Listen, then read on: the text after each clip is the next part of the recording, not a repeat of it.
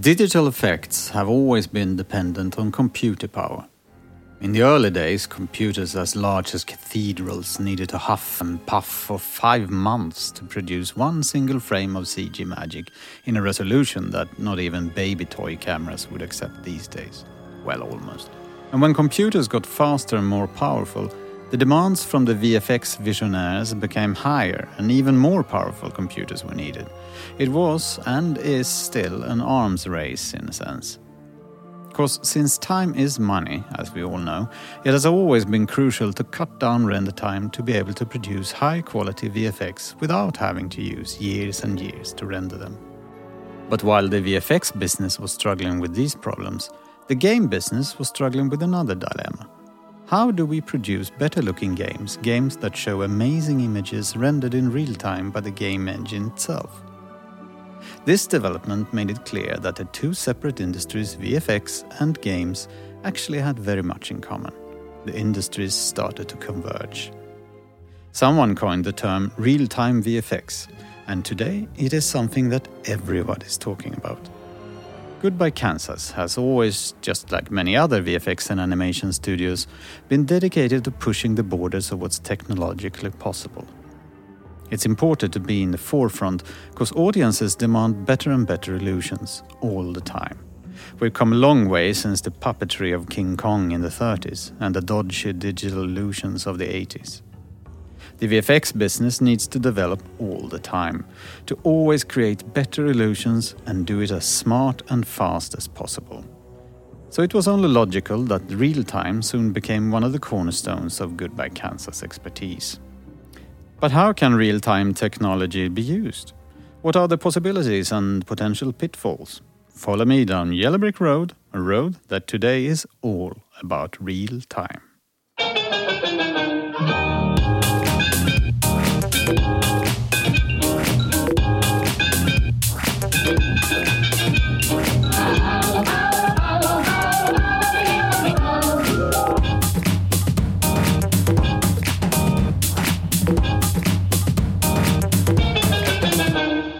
Hi everybody, I'm Nils Lagergren and this is Yellow Brick Road, our friendly little podcast about visual effects, movies and games. And yes, today we're talking real time. And I'm very happy to welcome my guest Anton Palmqvist, head of real time at Goodbye Kansas Studios in Stockholm, Sweden. Welcome, Anton. Hello, good to be here. Anton, it's your first time here at Yellow Brick Road. So before we dive into the world of real-time VFX, let's talk about you. How did you find your way into this wonderful industry? Well, I started out at Nakademin, as many of us here at Goodbye Kansas. There's a program called Digital Graphics there. It's not there anymore, but it was one of the top VFX schools here in Sweden. And after that, I started freelancing for a while, and then I ended up at DICE, where I worked on games for 4 years. And then after that, I felt for a change and wanted to do something else. So I started with VFX again, but now in real time. And when was the first time you got in contact with that term, real-time VFX?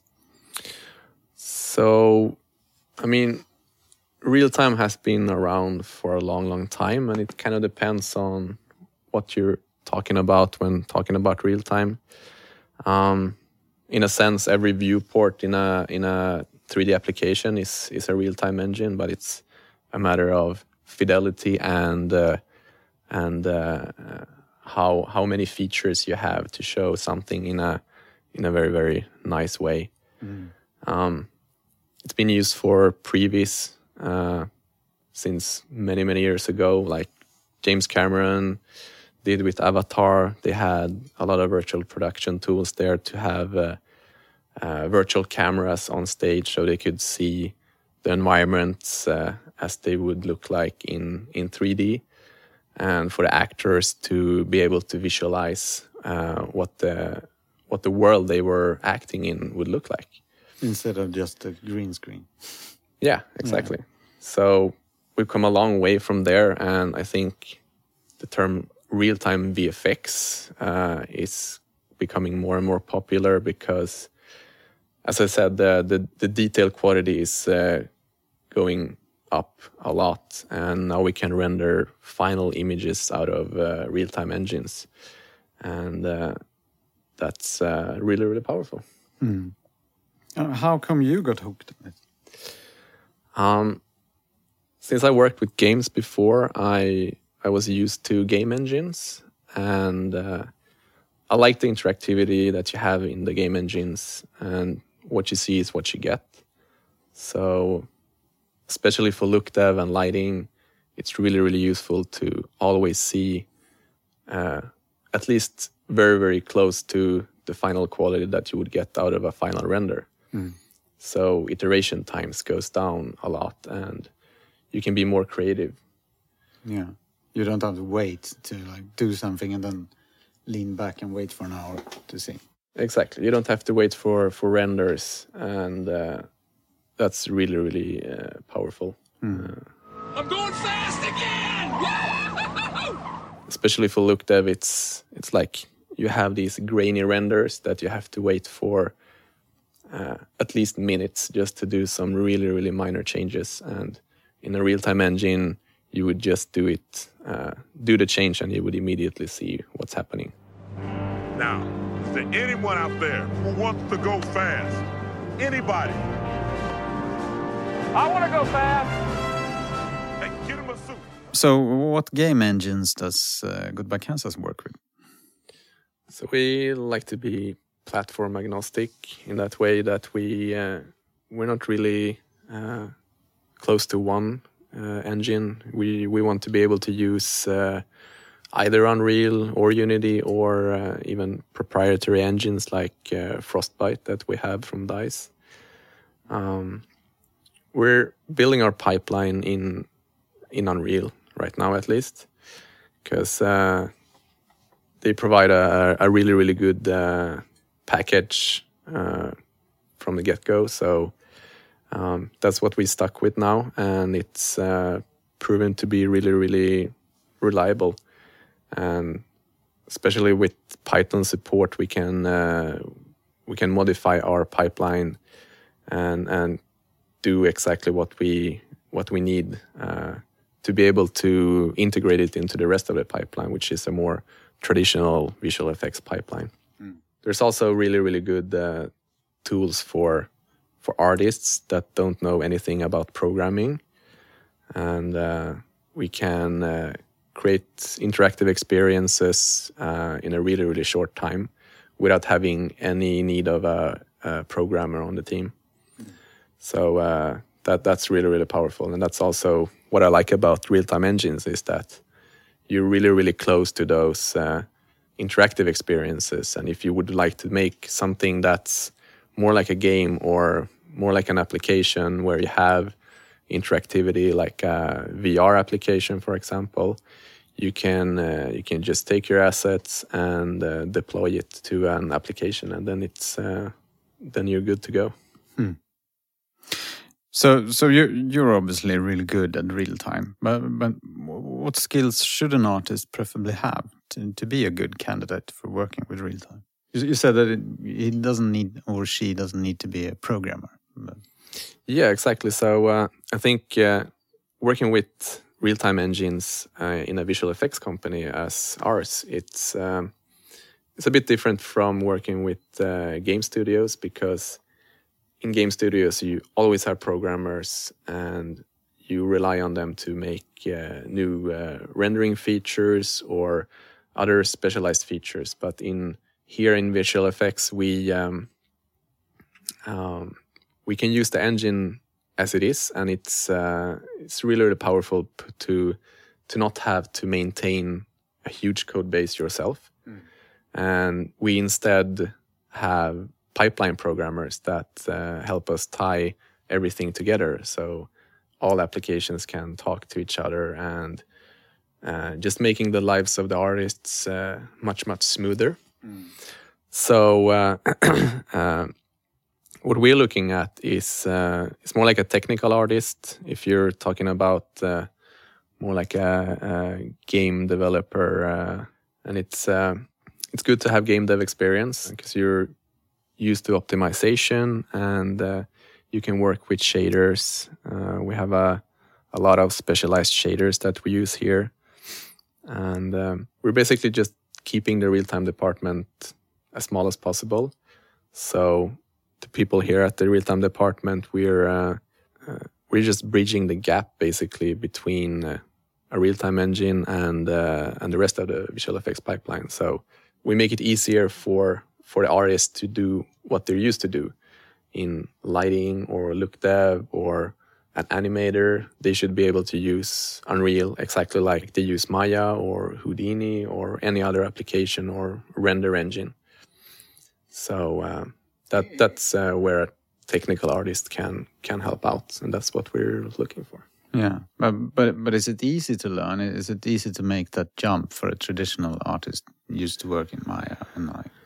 I mean, there is a gap, of course, and that's why we have a specialized real-time department here. But then again, I don't really want to have real-time artists, because then we would have it. There's a risk of having a different style to what we do. So I just want to utilize the artists that we have already, and just make use of those and getting them into real-time engines. So one could describe you as a guide, so to say, someone to take their hands and bridge in the gap. Yeah. But what was the first real-time project that you worked on with Goodbye Kansas?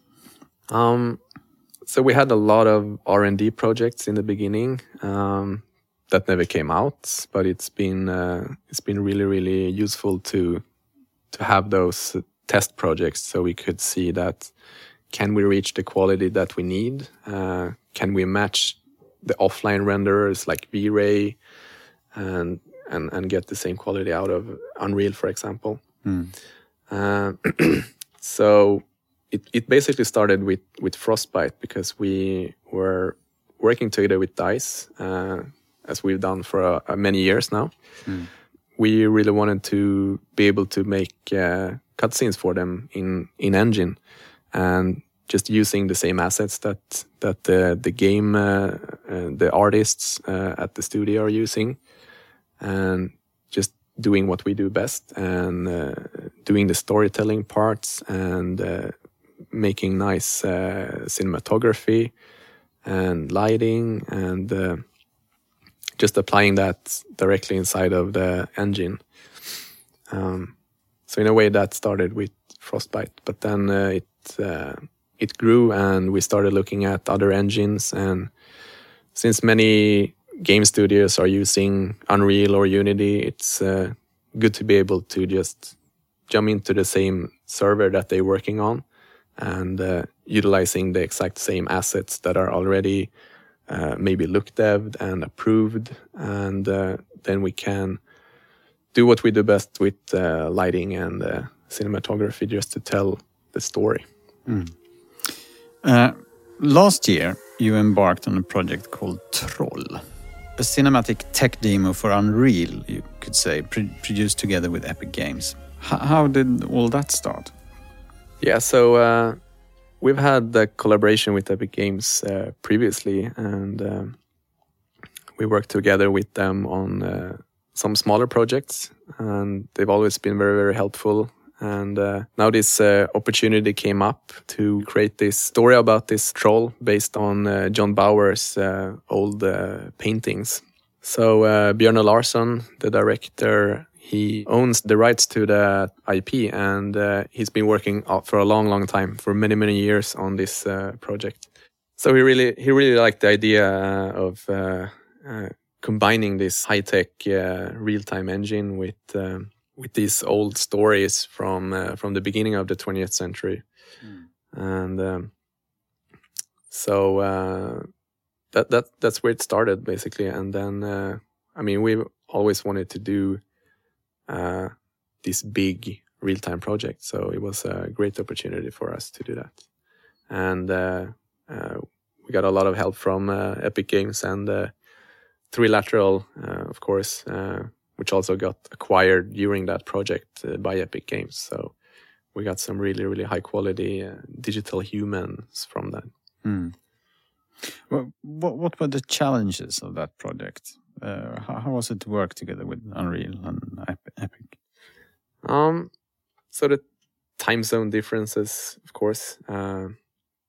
We have this LA office, and we also work together with Epic, who are located in North Carolina.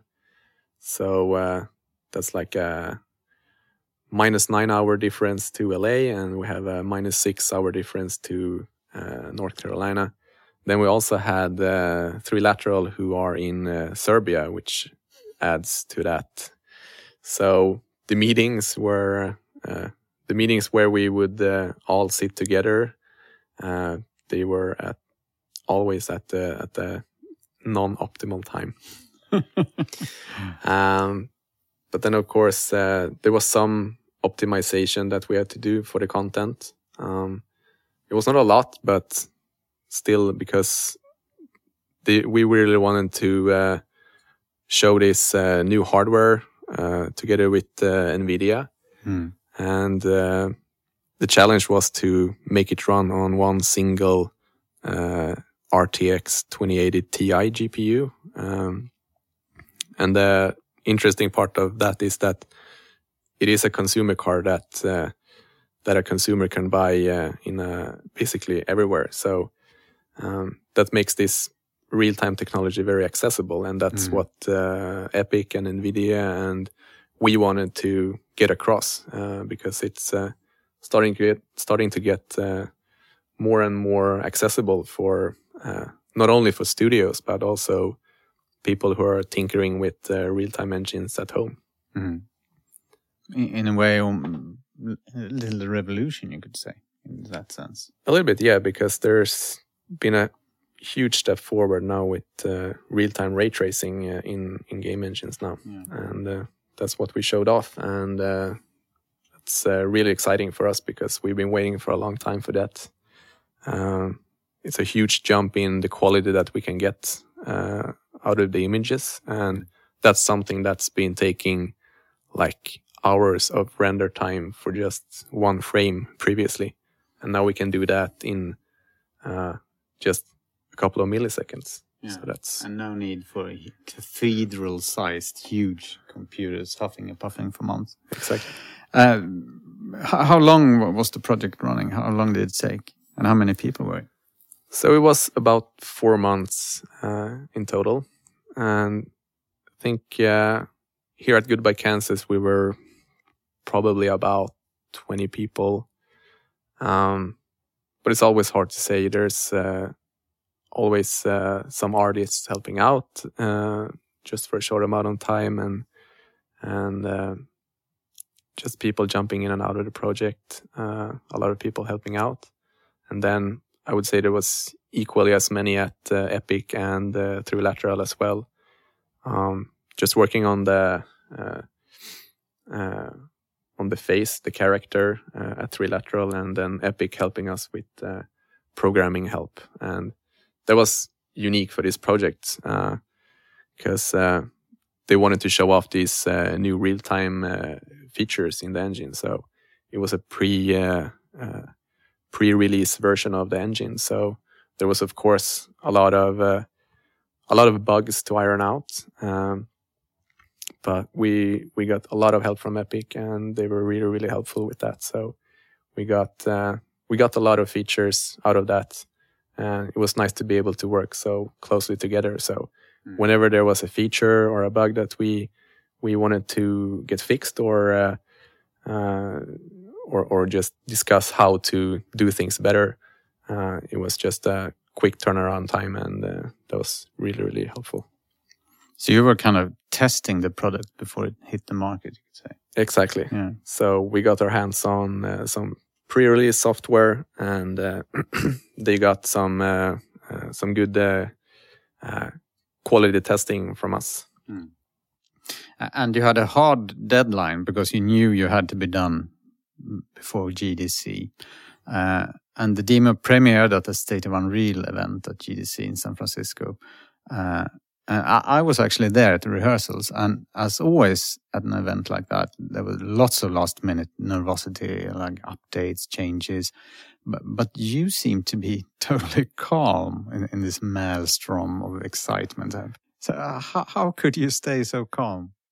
Yeah, well, maybe I wasn't so calm on the inside, but I didn't have the time to be nervous really. So I think it's good that we had a lot to do up until the very end. So I think it was good. So I didn't have the time to pause and think about how big that was and how excited everybody was about this. And yeah, but I mean, I had a great team behind me, and there was a lot of people working on that, of course. So no one was alone in this, and it was a fun project to do. And I mean, just having the best engine programmers in the world working together, having the best artists, it was just a really exciting project. Yeah, and the demo really caught the attention of the industry. I mean, showcasing those amazing ray tracing abilities. And so how did it feel to be part of such a groundbreaking event? Yeah, I mean, as I said before, it was great to be able to be one of the first to test out the real-time ray tracing, and it's a huge step towards using game engines in the VFX industry. So it's, I mean, it was really fun to be in the middle of that, and just getting to test out those features immediately when they came out. So virgin territory. Yeah. But things move quickly in this business, and GDC is already a long time ago, over half a year ago. So what has happened since GDC? Has Goodbye Kansas pushed any other real-time initiatives? Yeah, well, we're always testing new things and seeing where things go, basically. And there's a lot of features that we're eagerly waiting for, and they're slowly trickling out. And we're continuing building our pipeline here, focusing on the real-time part of the pipeline and just streamlining things. I mean, the Troll demo was a really good exercise in getting things in the right place and seeing where things could have been better. So we're now implementing those learnings from that project. We're also working a lot with virtual production and focusing on tools that we can use in our new shiny mocap studio here. So since we're in this new office now with everybody under the same roof, it's really exciting to test those virtual production tools out and allowing for directors and photographers to be able to, let's say, location scout directly inside of the environment, a little bit like they've done with the latest Lion King movie. Also, just getting some good visual feedback for the actors so they know what their character look like. So if they're playing a monster of some kind, then we can visualize for them basically with a virtual mirror, so they can see how they look like in that specific project. And then we also have multiple real-time projects going on.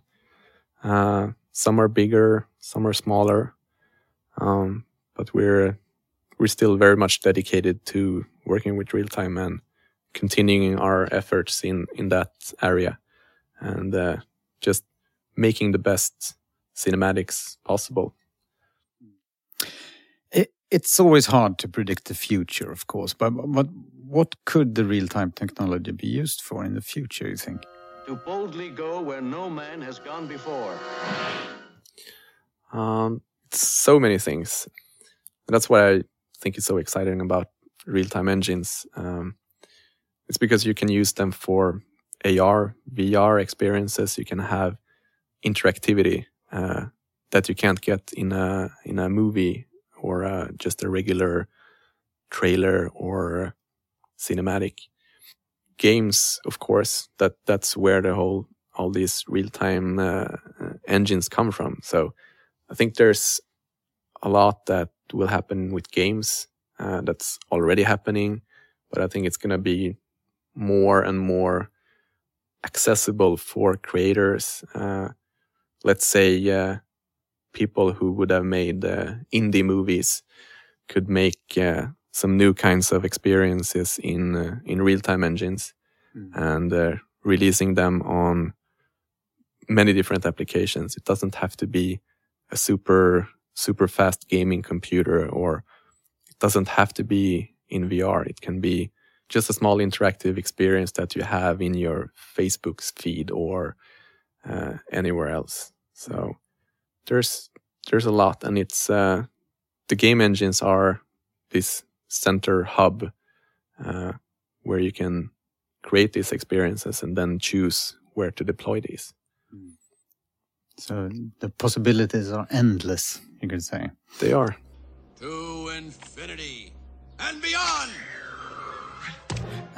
You mentioned virtual productions, and that's something that Goodbye Kansas is pushing very hard at the moment too. And we might do an entire episode about it later this season. So I hope I see you here at Yellow Brick Road again, Anton, and thanks for coming here today. Thanks for having me.